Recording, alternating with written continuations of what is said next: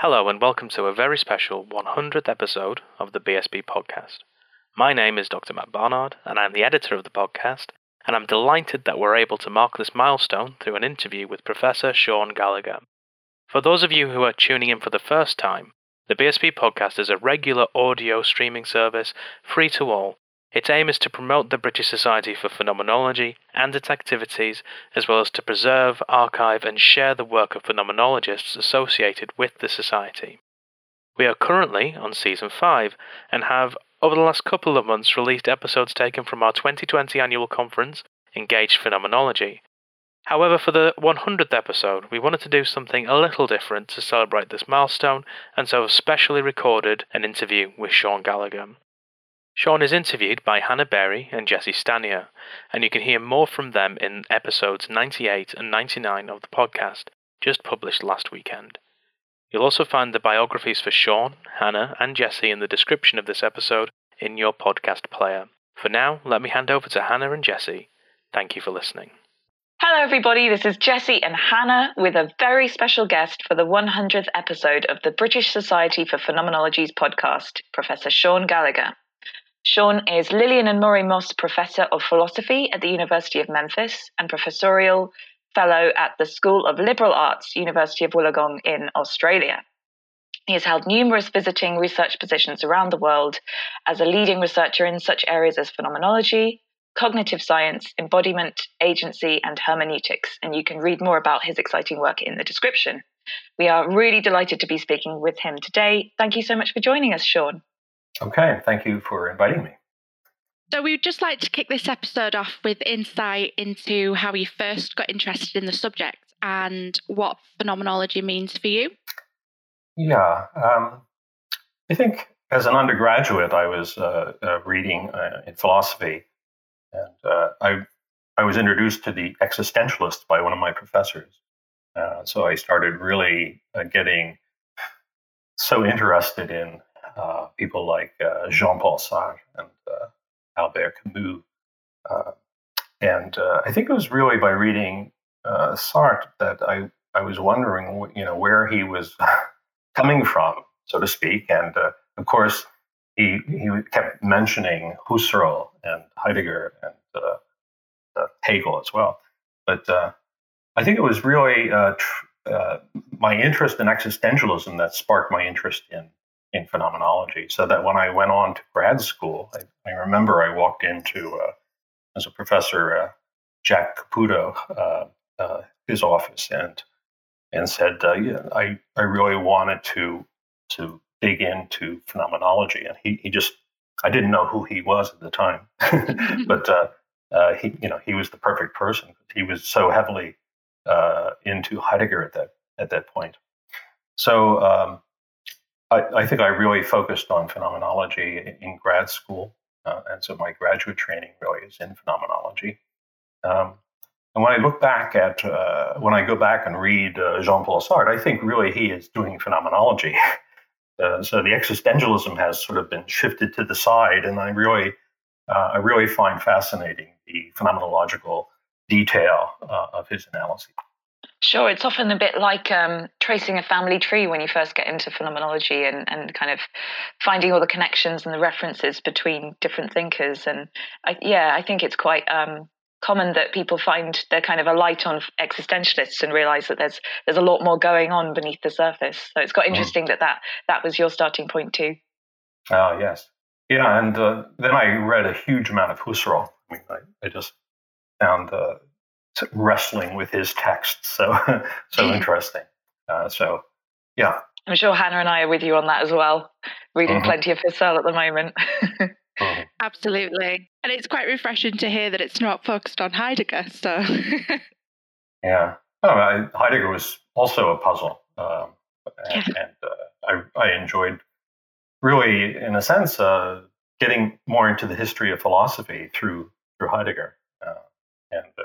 I also found people, I found people like Brentano and William James, since they influenced quite a bit, both Husserl and then Brentano and Heidegger. I found it's nice to kind of go back into the history of it to see how it all, came about. So I still have interest in those areas. Sure, yeah, some of the kind of deeper sort of philosophical roots to phenomenology. I guess that's one way of kind of entering into phenomenology. I guess the other one is sort of based on the kind of range of topics and themes that can be covered from a sort of phenomenological perspective. I was wondering, is that part of the methodological appeal for you, that phenomenology can be kind of applied to such a broad range of subject matter? Yeah, I think so. I always liked the idea that philosophy could be about anything. It can be used in almost every discipline, and you could do philosophical types of analyses, various concepts, what people were doing methodologically and so forth. And I think phenomenology is the same way. I definitely like also the kind of possibility of using phenomenology in very pragmatic contexts. So my background, my graduate training, as I said, was in phenomenology, but my PhD thesis was very interdisciplinary. I was working on Merleau-Ponty, and I was reading the psychology and the neuroscience and trying to sort of update the kinds of insights that he was also influenced by psychology and neurology, of his time. So I was trying to update that, focused on questions about the body and about temporality. And that sort of just got me into those scientific literatures. But what I was starting to see was that the phenomenology was very relevant to understanding various psychopathologies. And then I started to read more cognitive science and kind of discovered that philosophy, not just philosophy, but phenomenology had some relevance there. But I think I've always been something of a pragmatist. I was very inspired by John Dewey in my graduate years. And I like to see sort of, what Dewey would call the cash value, how it applies in various places. And I think phenomenology allows you to do that. Absolutely. And I think that quite nicely ties in with the next question that we wanted to ask. As you said, phenomenologists today often collaborate across these disciplinary boundaries. And you mentioned just some of the topics that you've applied phenomenology to. We've seen a broad range of fields, including theories in cognitive science, such as your 2015 text, The Neurophenomenology of Awe and Wonder, linguistics, the 2012 Empathy, Sympathy and Narrative article, as you mentioned, psychopathology and psychology and embodied cognition in your paper at the 2020 Speaking Bodies Conference, as well as social theory from your most recent book, Action and Interaction, published in April this year.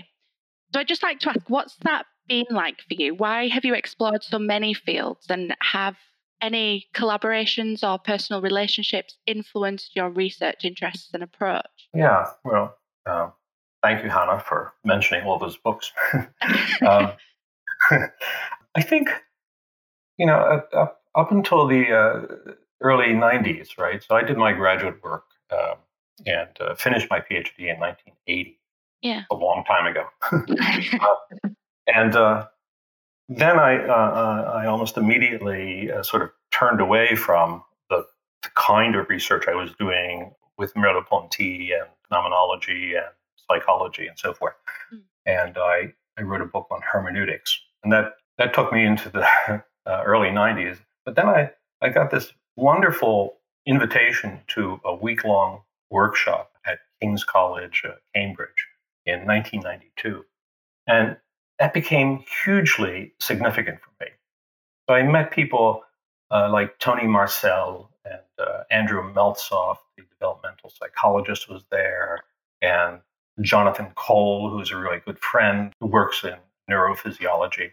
And I found that, at that meeting, it was, I think I had not really been aware of cognitive science up until that point. And I found myself as the kind of token phenomenologist almost in a group of people who were interested in exactly the same topics. I mean, that included people in analytic philosophy. Jose Bermudez, John Campbell, Naomi Alon was there. And they were all kind of interested in exactly the same topics that I was interested in. I was coming at it from a different perspective, but we were reading the same empirical texts, so to speak, and it seemed to work. We could communicate with one another. And then with Tony, who's a psychologist, and Andrew and Jonathan, I ended up co-authoring with them over the next few years. I think my first co-author ever was with Jonathan Cole, who's a neurophysiologist. And I think, for the next 10 years or so, I found myself co-authoring and learning so much from those people, and was always with people outside of philosophy. To me, that was very interdisciplinary. Later on, I met Francisco Varela, and we interacted for about 5 years. And I co-authored with him just a couple of months before he died. And I learned a huge amount from him as well. And these were all personal relationships as well as professional relationships. Sure, that makes a lot of sense. And thank you for sort of sharing some of that, because I suppose it's possible to trace some of the collaborations and relationships that academics have through citations. But I don't know that we speak very much about that kind of organic process and formative process of meeting people and the influence that can have. So that was really interesting. Thanks for that, Sean. It's something that we sort of think about the BSB quite a lot because the membership is very broad. There are practitioners and psychiatrists as well as phenomenologists and independent scholars. So, yeah, it's quite interesting to hear about that. Do you think it's important to write in an accessible kind of and relevant way as a phenomenologist to make that sort of theoretical work accessible to other researchers, or do you think this is kind of more a function of shared subject matter? I think it's really important to be as clear as possible and to write in an accessible way. I try my best to do that. Sometimes I'm successful. I remember saying to Marc Jeanneret, I won't mention the other philosopher's name. Marc Jeanneret was a French neuropsychologist, and I said, "You're quoting my work, but there are a lot of much better philosophers out there. Why not read so and so?"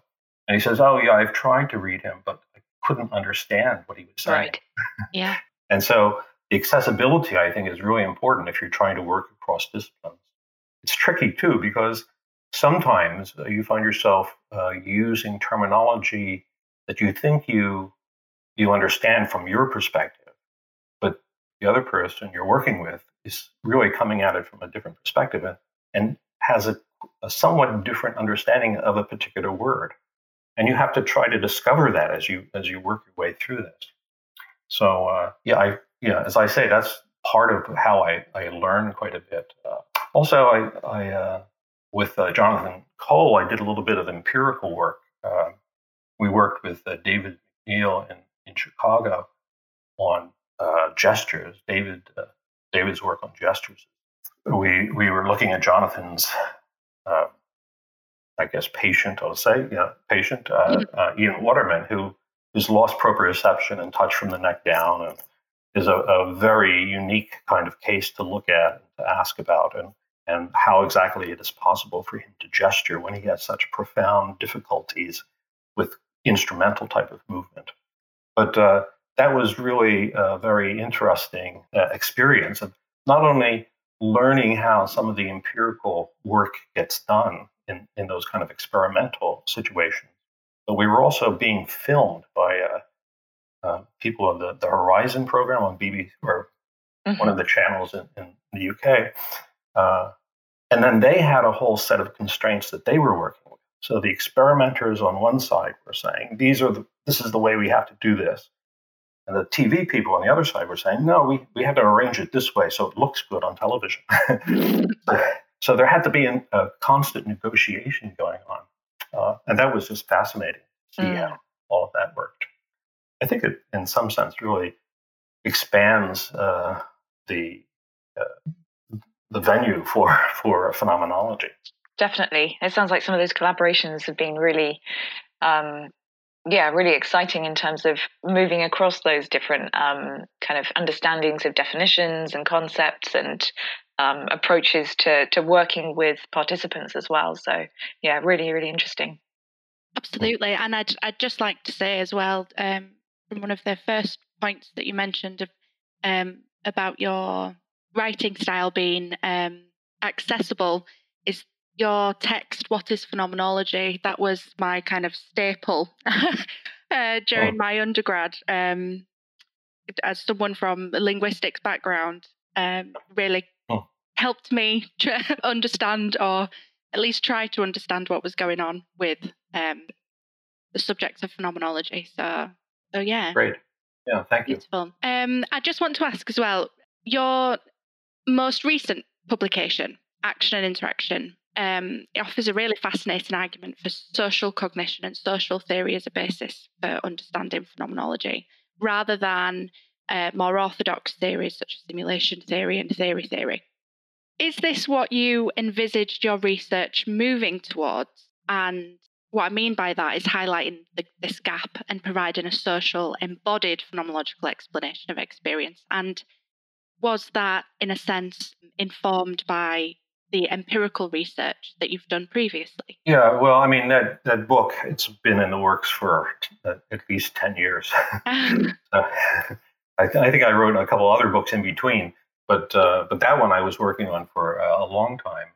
I've been working in that area for quite a while. So I guess the short answer is something like, I did plan out to be working in that area, right? When I first got into it, it was sort of, I find myself sometimes pulled in one direction or another just by the various people I come in contact with and various invitations that kind of come out of that. Yeah. And so I found that definitely when it came to questions about social cognition and social interaction, phenomenology and pragmatism and the kind of inactivist approach that Francisco Varela was very influential in originating. All of that sort of came to bear on questions about intersubjectivity. So I found that I had quite a bit to say on that, and I started working in that area.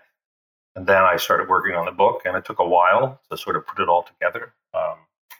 But it wasn't that I had, a master plan coming out of grad school or anything like that.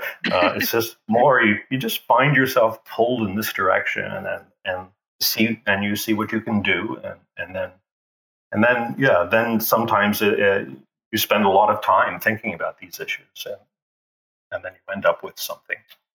Yeah. And thank God you did. Well, it keeps me busy anyway, out of trouble.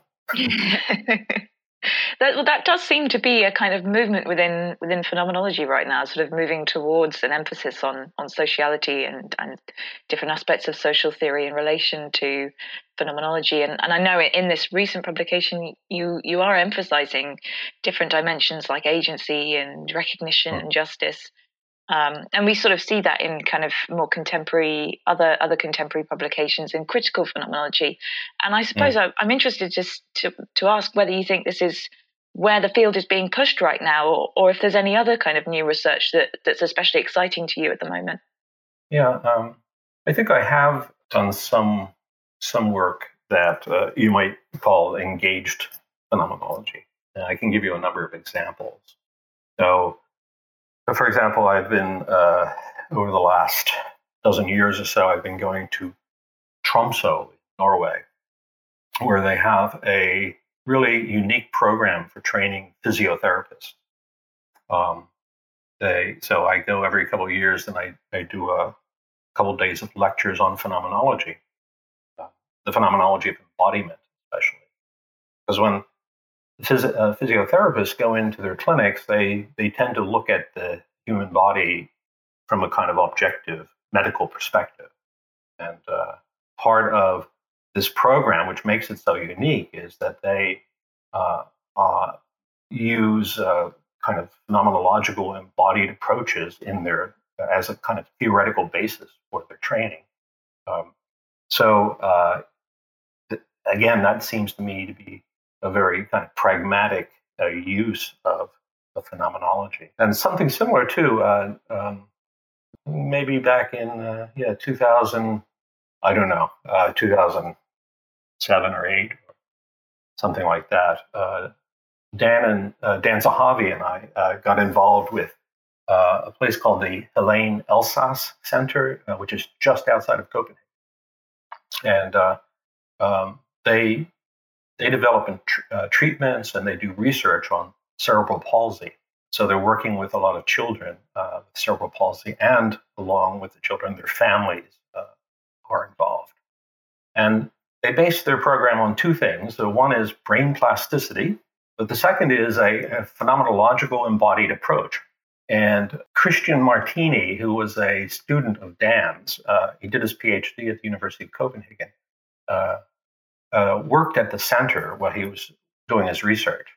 And he was showing how phenomenology could be relevant just to that kind of research and developing those kind of therapeutic programs. Christian really did all the work in this area. But that was after Dan and I met with Peter Bilde, who is the director of the center.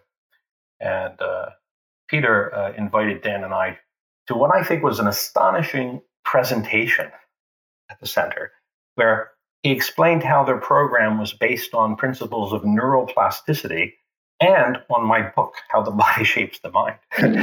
So this was fantastic. I liked it, obviously. He was drawing on the kind of phenomenological concepts that I was using from Merleau-Ponty, of body schema and body image and sense of agency and so forth. And he was explaining to us how that got integrated into the kind of design of the various therapies.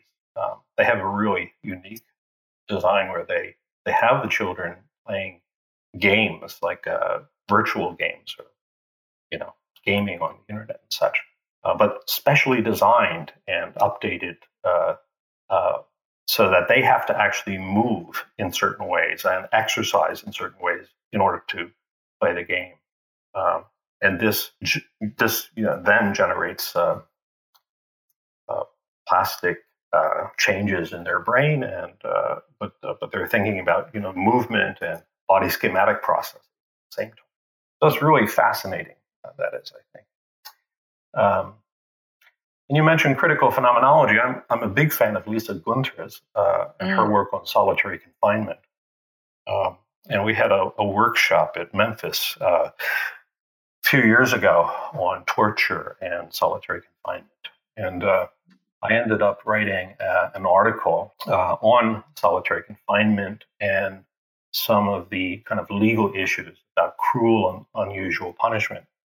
And that led to being contacted by the Trent University Center for Human Rights, because they were doing pro bono work defending a prisoner who had been locked in solitary confinement. But this prisoner was someone with autism, and the question was, and they wanted me to sort of give them some advice on this about what would the influence of solitary confinement be on an autistic person. And that was a few years ago, and then just recently they contacted me again because there's another autistic person in solitary confinement in Northern Ireland. So that's very rewarding to me.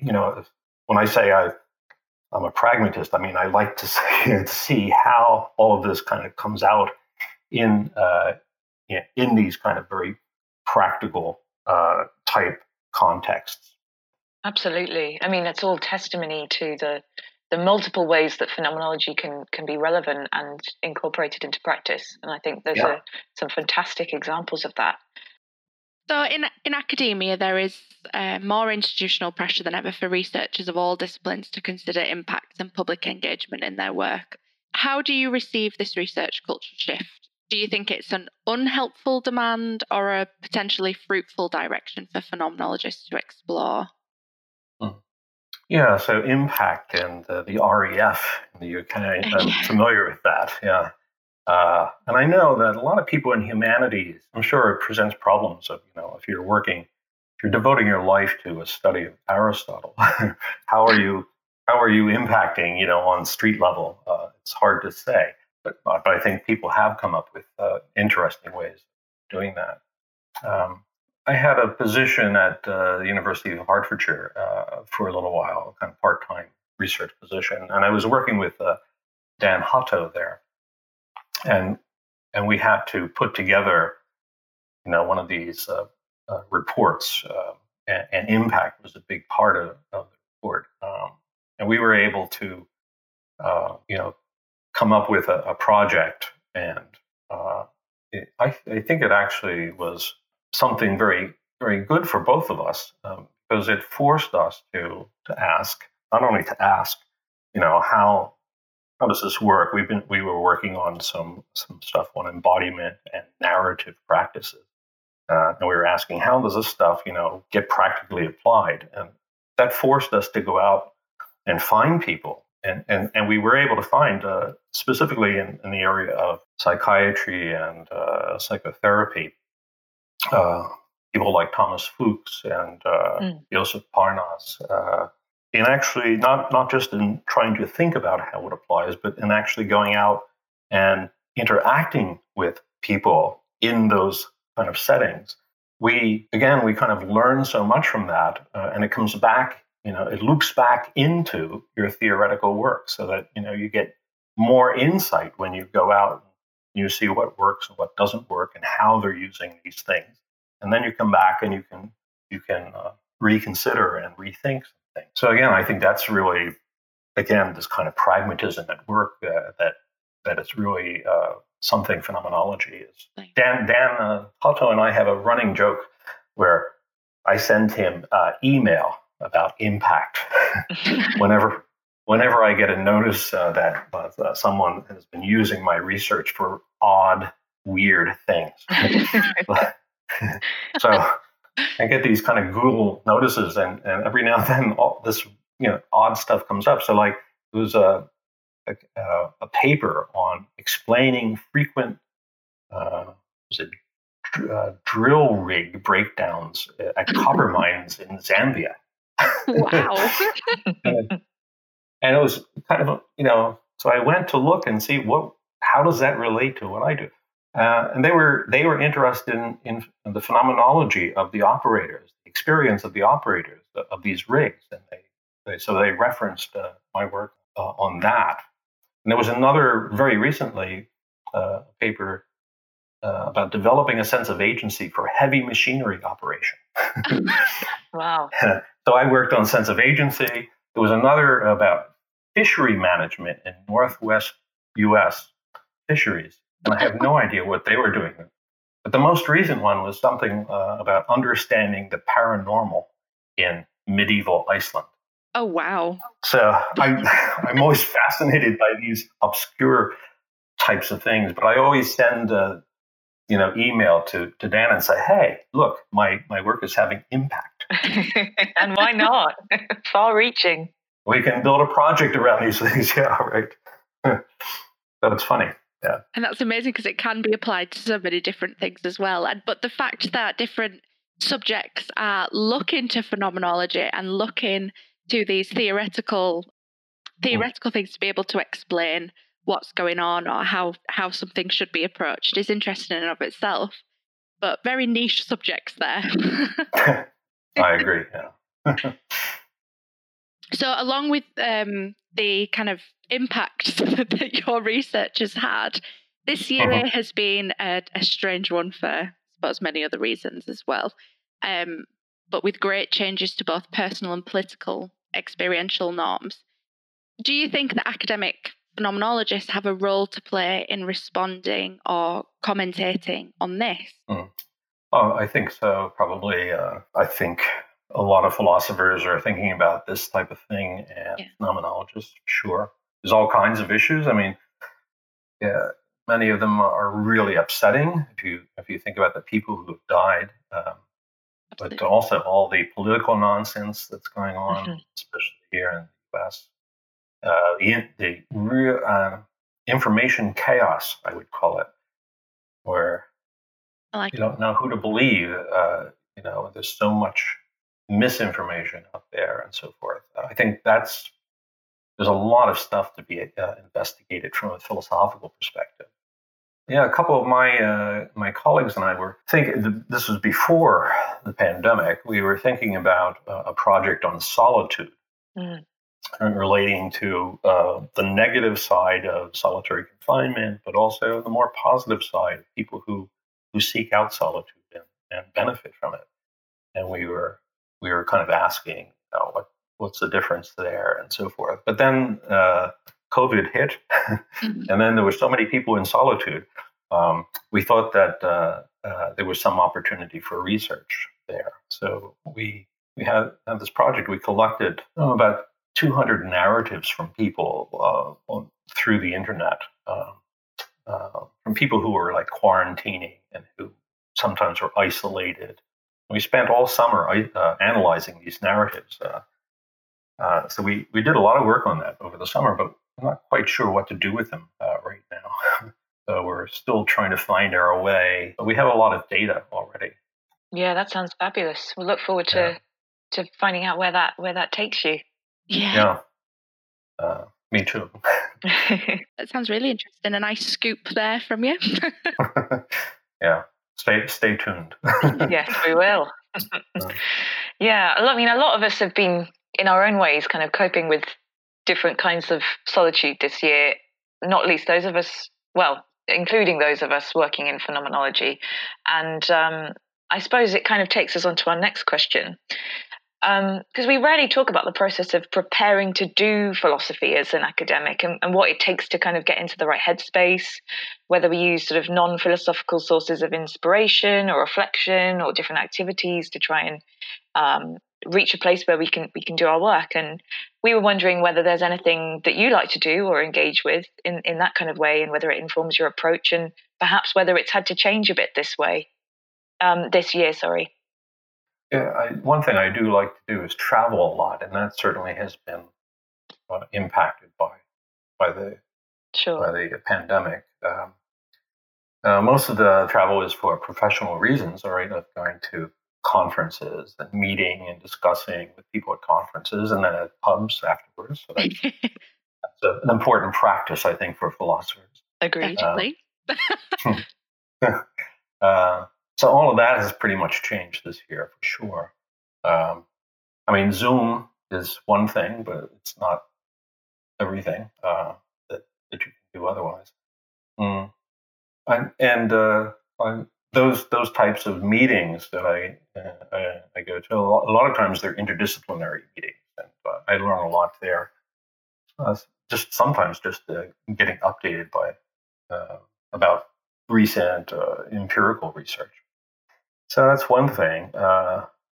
Every few years, I go somewhere for a couple of weeks or a month, and I live like a monk.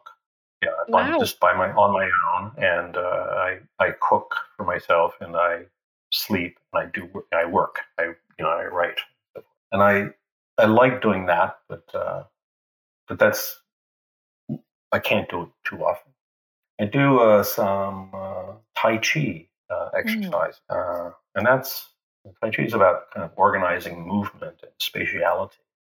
And I always think that has some effect on the organization of my thinking, that I think spatially sometimes. And I always think that bodily movement, Tai Chi, has some kind of impact on that. But I've never really studied, that. Yeah, no, that makes a lot of sense. We've done a couple of these interviews now, and that does seem to be a running theme when we ask this kind of question. People mention yoga or rock climbing or Tai Chi or whatever it might be, and there definitely seems to be something there about embodiment and thinking about embodiment. And physicalizing before you do something, or helping you to align your thoughts, because you're a very busy bee, so I can imagine that's quite hard to. There's lots going on. As you said, there's a lot of publications and things like that going on this year. So I can't imagine how much Tai Chi that you've had to do. Yeah. I confess I'm a workaholic. Luckily, my family understands this. My wife allows me to do my philosophy and all of that. So it's good. Yeah. Beautiful. Okay. I will ask you a final question, if that's okay. Okay. And it's kind of keeping along this theme of not necessarily doing philosophy, but thinking about it, or how you align your thoughts. Is there an artistic work, like a painting, a poem, a song, something like that, that helps you think about the dynamics of listening, or even something like empathy in relation to phenomenology? And could you tell us a little bit about it? Yeah. I have to sort of confess that I've always thought that that I'm, my work really hasn't made a lot of contact with aesthetics or the arts. But recently, I think because of the kind of embodied stuff that I've been looking at, I've started to work on performance. Yeah. And expert skill in sports, but also in the performing arts, and like dance and music, acting. So I actually have a book coming out on this in June, and all of this work on performance and the performing arts then has led me to think about art and aesthetics from that perspective. So from the perspective of the performer, rather than from the perspective of the consumer of art or whatever. So part of this builds on a paper I wrote with my daughter, Julia, who is an actress.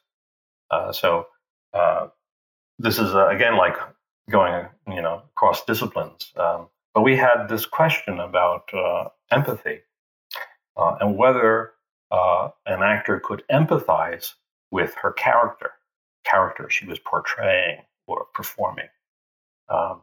So we worked together in that, and it turns out that we looked at a lot of different theories of empathy, including Stein and Husserl and the phenomenologists, and also Dan Zahavi's recent work on empathy.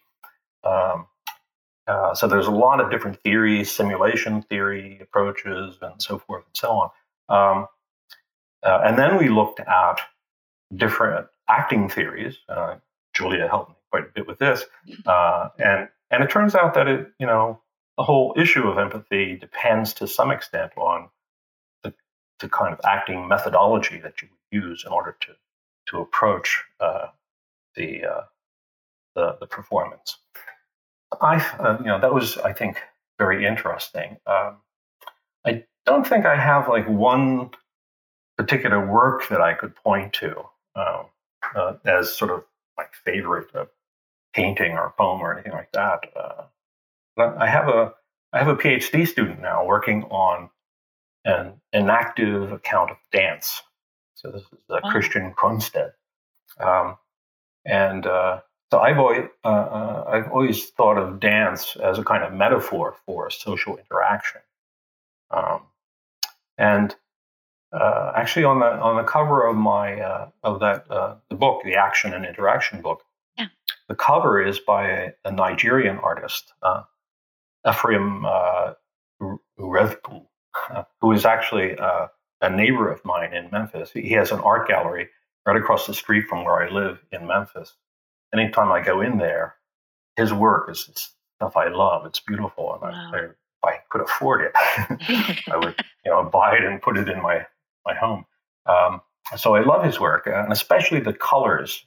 He uses color in such a great way. But the cover art on the book is one of his paintings called Carnival Fever, and it's really people dancing, and you can actually see the movement and the interaction that's going on in that.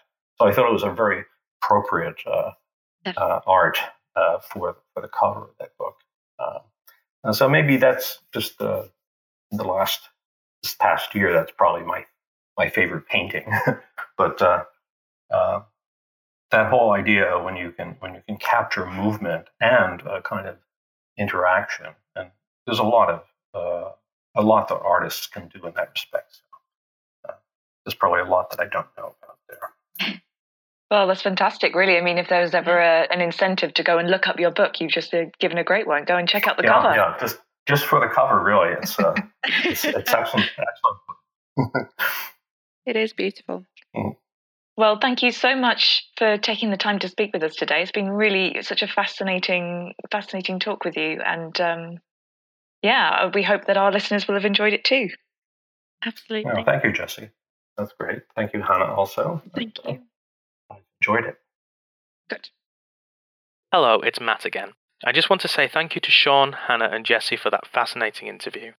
Just as a reminder, we have 99 other episodes of the podcast available, the 2 most recent episodes coming from Jessie and Hannah. The BSP podcast will be taking a break for a few weeks now, and we will return in late January with more presentations taken from our 2020 annual conference, Engaged Phenomenology. To find out more about the BSP, our podcast, and our summer 2021 online conference, The Future is a Present Concern, check out our website, www.britishphenomenology.org.uk, or search for British Society for Phenomenology. Thank you again for listening.